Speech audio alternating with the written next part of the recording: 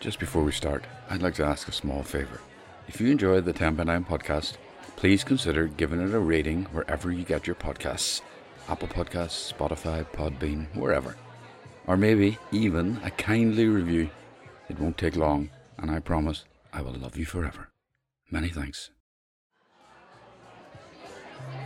Hello and welcome to 10 by 9, where 9 people have up to 10 minutes each to tell a true story from their own life. I'm Paul Doran, and this is the 10 by 9 podcast.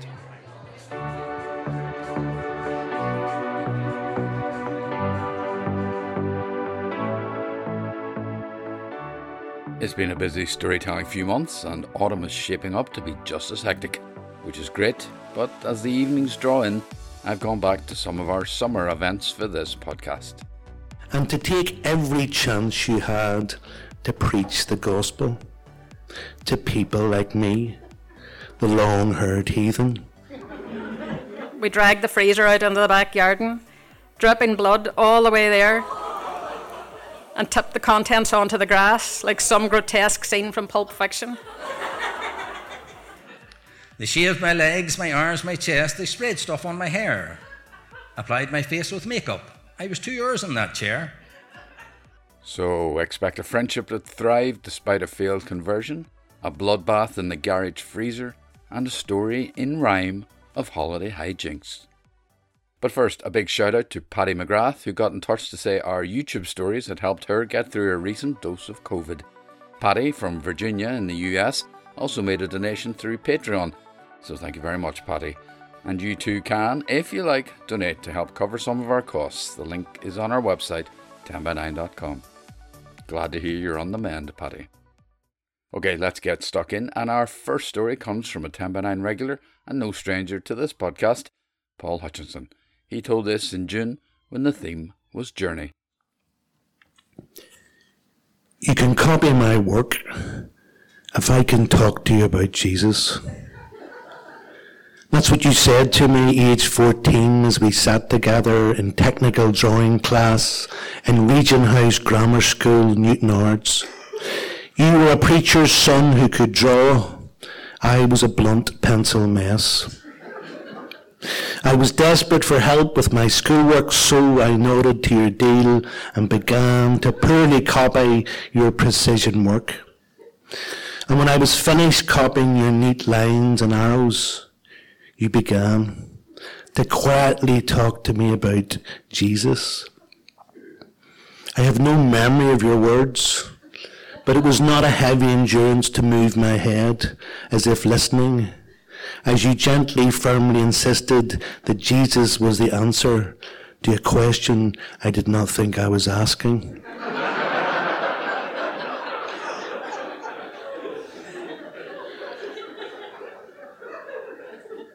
What I do remember is the tone of your voice. You sounded proper. Your mother taught elocution lessons, and you had been schooled from an early age how to enunciate. And to take every chance you had to preach the gospel to people like me, the long-haired heathen. At school, I think Robert saw me as potential, as a potential soul to be saved. I was a high-profile fallen boy, and my conversion would have been quite the thing, quite the salvation scalp in Christian circles. And who could have predicted that I, as a world-weary 9 teenager, would fall for a girl who said she loved Jesus?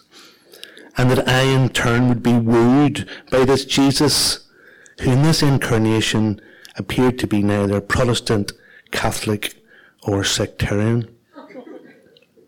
And Robert was there to pick me up, to teach me Christianese.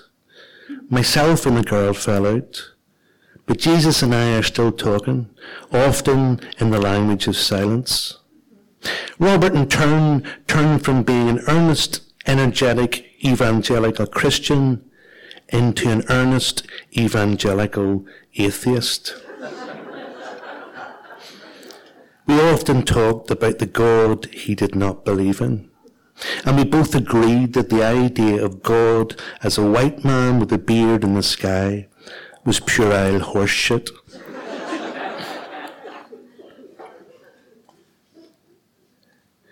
"45 years later on, from that technical drawing class, I am booking flights to London, planning a journey to attend your funeral.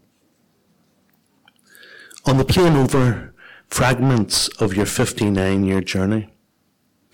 You had been my best man, gotten yourself married, celebrated the birth of 2 daughters, departed from your wife, found a new partner who you went on to marry, suffered cancer twice, had your body battered by the cure for cancer, built the biggest wind farm in Africa, bought and hardly drove a vintage car complete with vintage tape deck, developed the delicate art of serving up food made with love and care. I had been with yourself and Trish only a few months ago. We'd spoken of bodies in decline, plans for retirement and travel, the joy and judder of parenting adult children, living with our limits and wanting more.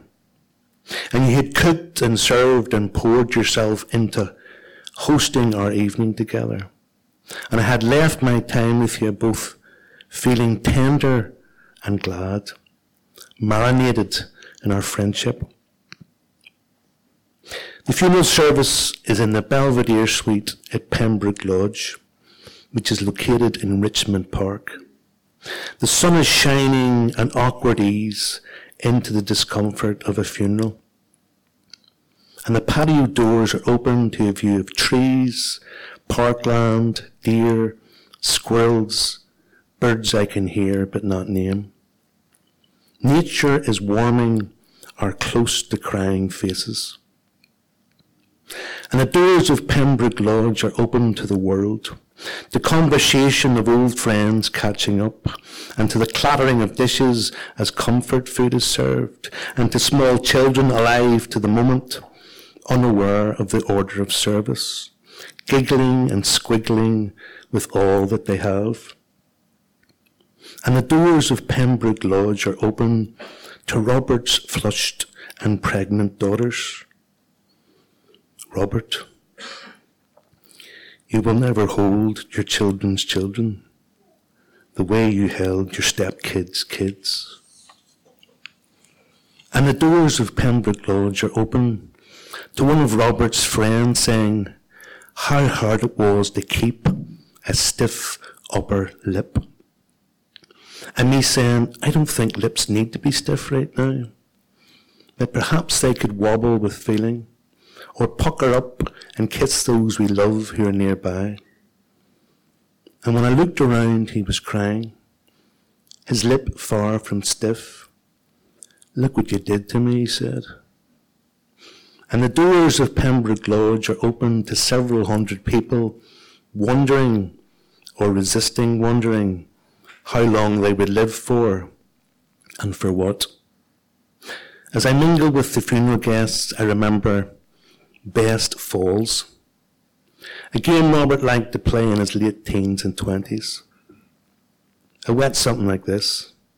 You would find a high wall or a big grassy knoll, and then in front of as many spectators as possible, you would launch yourself from that great height and fall to the ground. Best falls. People took turns, to lots of laughter and the occasional groan and sometimes an injury. But I am stuck on the rules. Did you get points for most dramatic fall? Or was it the sound you made imitating being shot? Or was it the lack of injury? Or the biggest bruise? Robert led the way. It seemed like he was always looking for a high place to climb and jump off, with an audience waiting to see his dramatic descent and melodramatic rising up, whatever the fall. And I loved to clap and whoop his climb and fall and rising. But now, old friend, you've fallen for the last time, gone to ground with a fatal bump.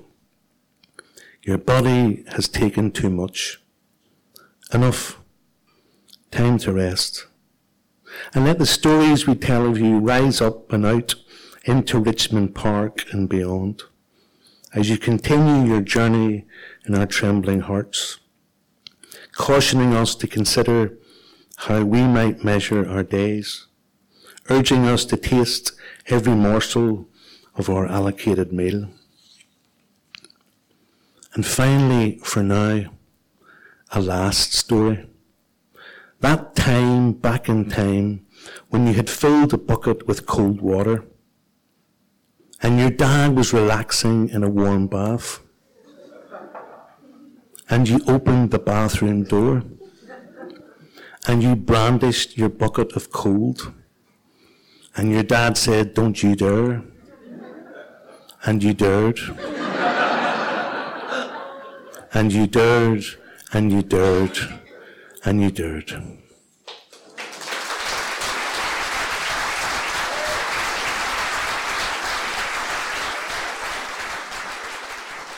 He did indeed, Paul. Thank you so much. I'll post the photo that goes with that story on social media. What a wonderful friendship. And if, like Paul, you've a story to tell, then get in touch at the 10 by 9 website. Okay, let's get on to our second story, and it was July, the wettest on record, and the theme was, coincidentally, maybe ironically, it never rains. And you might want to hold your nose when you hear what Gloria O'Connor has to say. My Aunt Josie, God rest her, used to have an old ashtray that had a photograph of a little man with an umbrella and a caption that read, "It never rains but it pours, and usually on your holidays." In late June 2018, that's exactly what happened for us. When Northern Ireland was sweltering in a heatwave with record temperatures of up to 30 degrees, we had booked to go to Portugal. Now, anyone who knows me will tell you that I am not the most organised person in the world, except at 2 times of the year: the annual family holiday and Christmas. And then we're talking a military level of coordination. When the children were young, I went into complete overdrive at these times and became super organised. "Here comes holiday, Mom," the children would say, rolling their eyes and generally trying to stay out of my way. Cases were lined up and packed a week in advance. Passports, boarding passes, travel insurance, and any other documents that we required were arranged in colour-coded files with checklists and arranged in the order in which they would be needed. And of course, we all had to wear our oldest clothes for that week, as all the good stuff was packed away and out of bounds. By 2018, I had relaxed a little, as the children were now young adults. But the day we were setting off, I still went round the house checking and double-checking everything, switching off appliances and making sure the plugs were pulled out.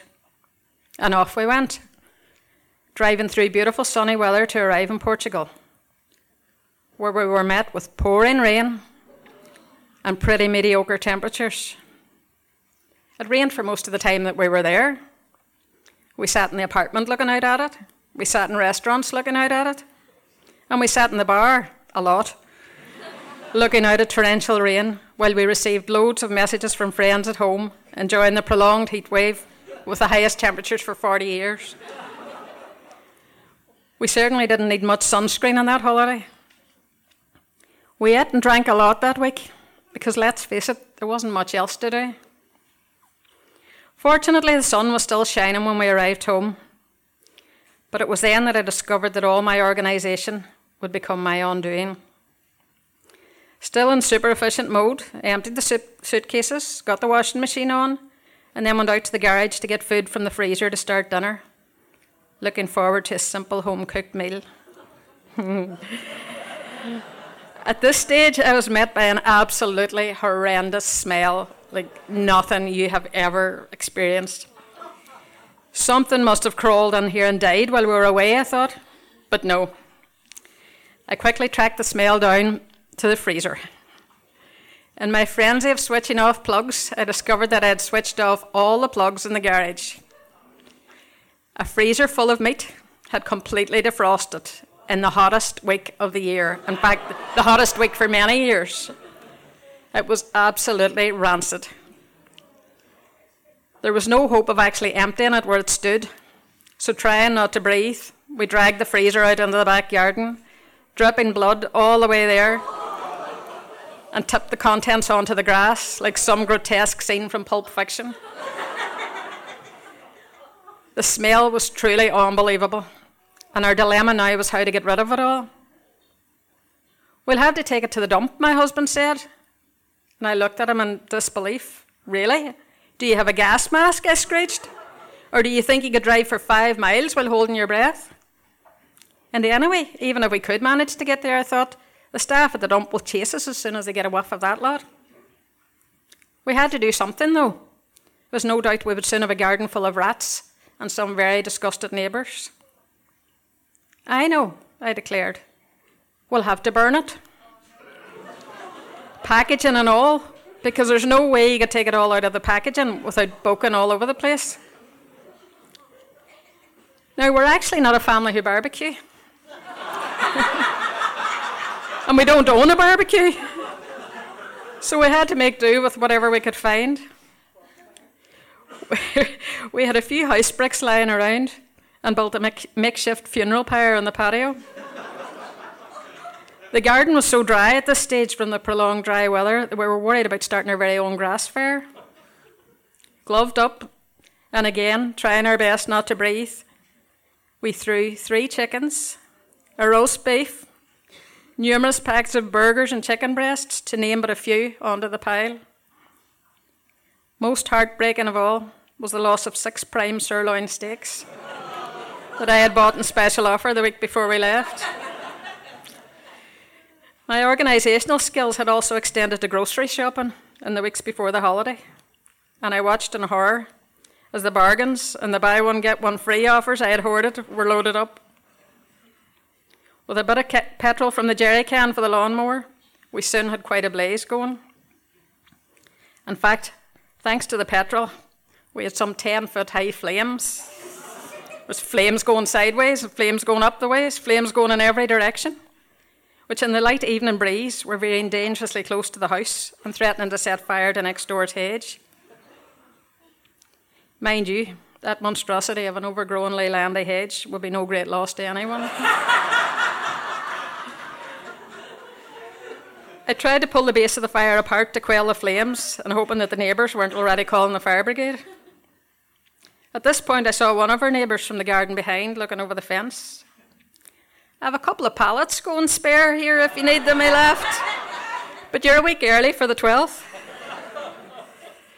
And with all the plastic wrappings burning and creating a pall of black smoke, it certainly looked like we might have a few tyres on there already. The smell of burning meat was now wafting all across the neighbourhood, and I was mortified.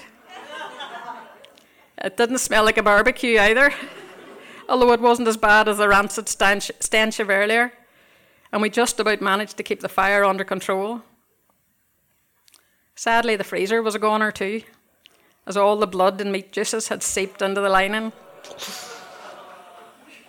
Of course, as luck would have it, it was a new freezer that had only been bought a month earlier. We'd had the previous one for 15 years, given to us by my sister, who'd had it for another 10 years before that. As the fire eventually subsided, we were still reluctant to leave it unattended. And even though we had sworn that we had had enough of eating and drinking on holiday, we pulled up a garden chair and watched the dying embers with a Chinese takeaway and a glass of wine. I've never been allowed to live down that incident when my organisational skills costed a new freezer and a substantial amount of meat. We still have a blackened ring in the patio as a constant reminder from when we shovelled up the cremated remains and put them into bin bags the next day.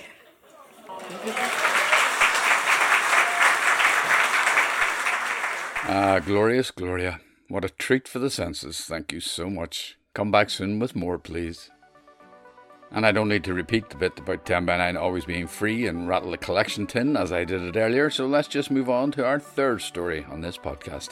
And it's something a little different. Actually, it's a lot different. It was August in Bangor and the theme was proud. Fasten your seatbelt for Barney Gribbin. This event happened 40 years ago, and instead of telling a story, I have written a poem. We holidayed up at the port. We went there every year, diving off the cliff edge. As kids, we had no fear. We spent our days in rock pools, in the sea and on the beach. At night we went to Barry's and got crisps and a mineral each. As we got a little older, the port was still good fun, but we had set our horizons on a holiday in the sun. Frank and I were working now and saving a few bob. A holiday in sunny Spain would surely do the job.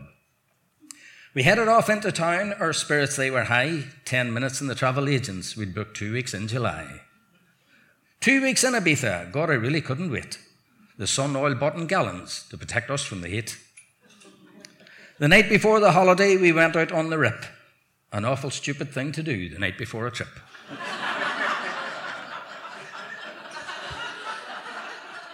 Behave yourselves now, boys, was my father's final word as we headed to the airport to get on a metal bird. My tummy started to rumble as we approached the departure gate. It couldn't be the feet of Guinness. It must be something that I ate. As we were streaking across the sky in the middle of the night, I spent the whole time in the toilet trying hard not to... Well, I wasn't feeling right.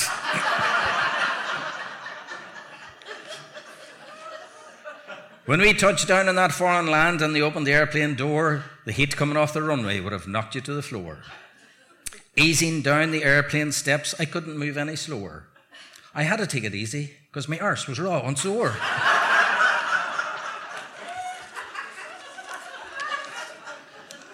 We got onto a fancy bus and headed for our hotel. Frank was looking out the window. He wasn't looking well. I said to him, "Are you okay? You look like you had a fright." He said, "That stupid whore at the head of the bus was driving on the right." We reached the hotel at 9 a.m. We hadn't slept a wink. We headed straight for a bar stool to get ourselves a drink. Some people think we're idiots. Some would say we're a fool. But by 10 by 9 in the morning, we had the best seats at the pool. The last time we were in the water was the seaside at the port. A swimming pool in sunny Spain was a different kind of sport. There were men in Speedo swimming trunks with everything on show. I turned my eyes the other way. I didn't need to know. Girls in wee bikinis, oh, it was a pleasant sight. We never see that in Ireland. Girls at home are too polite. We met a group of local girls, 8 nurses from Belfast. The thought of us behaving ourselves was never going to last. They spent their time with me and Frank. They thought we were perfect crack. And all the time our intention was to get one in the sack. These 8 nurses with me and Frank, we stood out from the crowd. If my father could only see me now, boys, he'd be awful proud. They laid a challenge down to us. If this would be all right, they would pay for all our food and drink if they could dress us up some night. So we agreed to play along. Sure, it might be a bit of fun, as long as photos don't end up at home or the pair of us are done. They shaved my legs, my arms, my chest. They sprayed stuff on my hair. Applied my face with makeup. I was 2 years in that chair. A bright red dress was picked for me because that would match my skin. Stuffed a bra with underpants. We were ready to begin. Every bar we went to, the drinks we got were free. Some people that were in those bars thought I really was a she. We ended up on a fun park at the tail end of the night. A lad from Leeds in England was in for an awful fright. He was chatting to one of the nurses and he told her he fancied me. He did not believe her when she said I was a he. She introduced me to him and asked me to prove him wrong. I lifted up my skirt to expose me in a thong. All his friends were laughing. He felt an awful fool. I was standing in my thong, showing him that I wasn't a woman.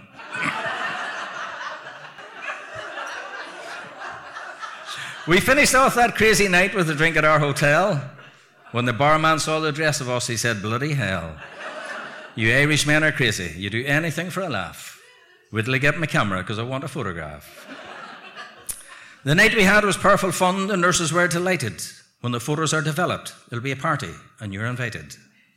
Names and numbers were exchanged with a promise to keep in touch. We would love to meet again. We enjoyed their time so much. I was proud of how I conducted myself as a lady out in Spain. If the offer ever raised its head, I might even do it again. I got a call one Thursday night, the party it was on. The address was Oakland Avenue. We would love you to come along. These nurses were from East Belfast. They were Protestant, through and through. We were Catholics from Tunbridge. What the hell are we going to do? 2 weeks in Spain without any rain. We had fun with them every day. These 8 nurses were just like us when you take religion away. So we headed off to the party, 2 Catholics from Tunbridge. By the time we got to Belfast, we were 2 Protestants from Tobermoor.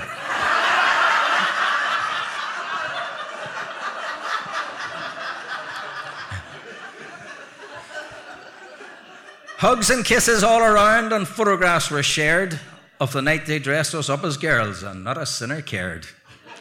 Frank got married the following year. That changed our way of life. I was still a single man, but he now had a wife. We never holidayed together again. That was the last one that we had. We lost contact with the nurses. It was really kind of sad. But those 2 weeks we had in Spain was all fun and play, and I will never forget it until my dying day. Thank you very much.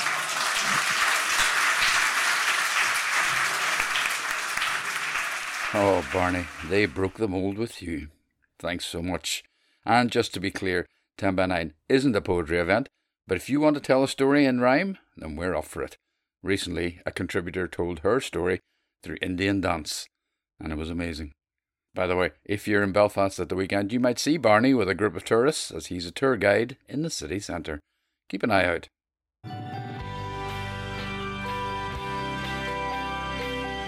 And that is it for this podcast. Check out all the 10 by 9 upcoming dates on our website, which includes some special events over the coming months, and keep in touch with us on Twitter, Facebook and Instagram. Maybe think about giving the podcast a review or rating at a podcast app. It's very helpful if you can. And tell as many people as you can about 10 by 9 and the 10 by 9 podcast. Thanks to everyone who makes 10 by 9 happen. Margaret McClory, Leanne McConville and Chris O'Donoghue.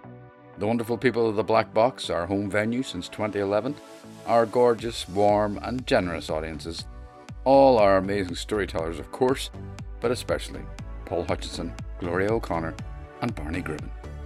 I'm Paul Doran and I'll be back with another podcast soon. But for now, bye bye.